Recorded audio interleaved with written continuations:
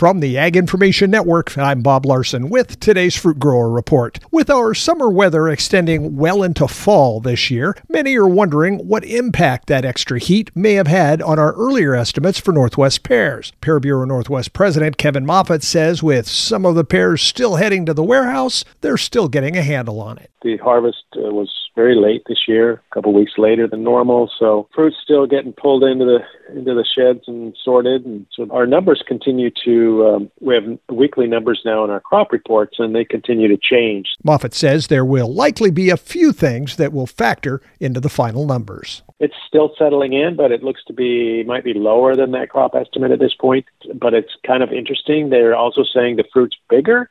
So oftentimes when the fruit is bigger, it fills more boxes, so the estimate goes up. So I think we're still in a wait-and-see mode, but I think it's probably going to be a smaller crop than we saw in the estimate. But Moffitt says when it comes to the quality of this year's crop? Well, the fruit's excellent in that regard, but I would say that probably that cold and even snowy, in some cases springtime, I think it probably affected the quality a bit. So depending on the area, which are the 4 growing areas, and even within those 4 growing areas, the fruit might be a little more frost-marked than they would like to see. Tune in tomorrow for more on how the Northwest pear crop is looking after a challenging weather year. And this has been today's Fruit Grower Report. I'm Bob Larson from the Ag Information Network.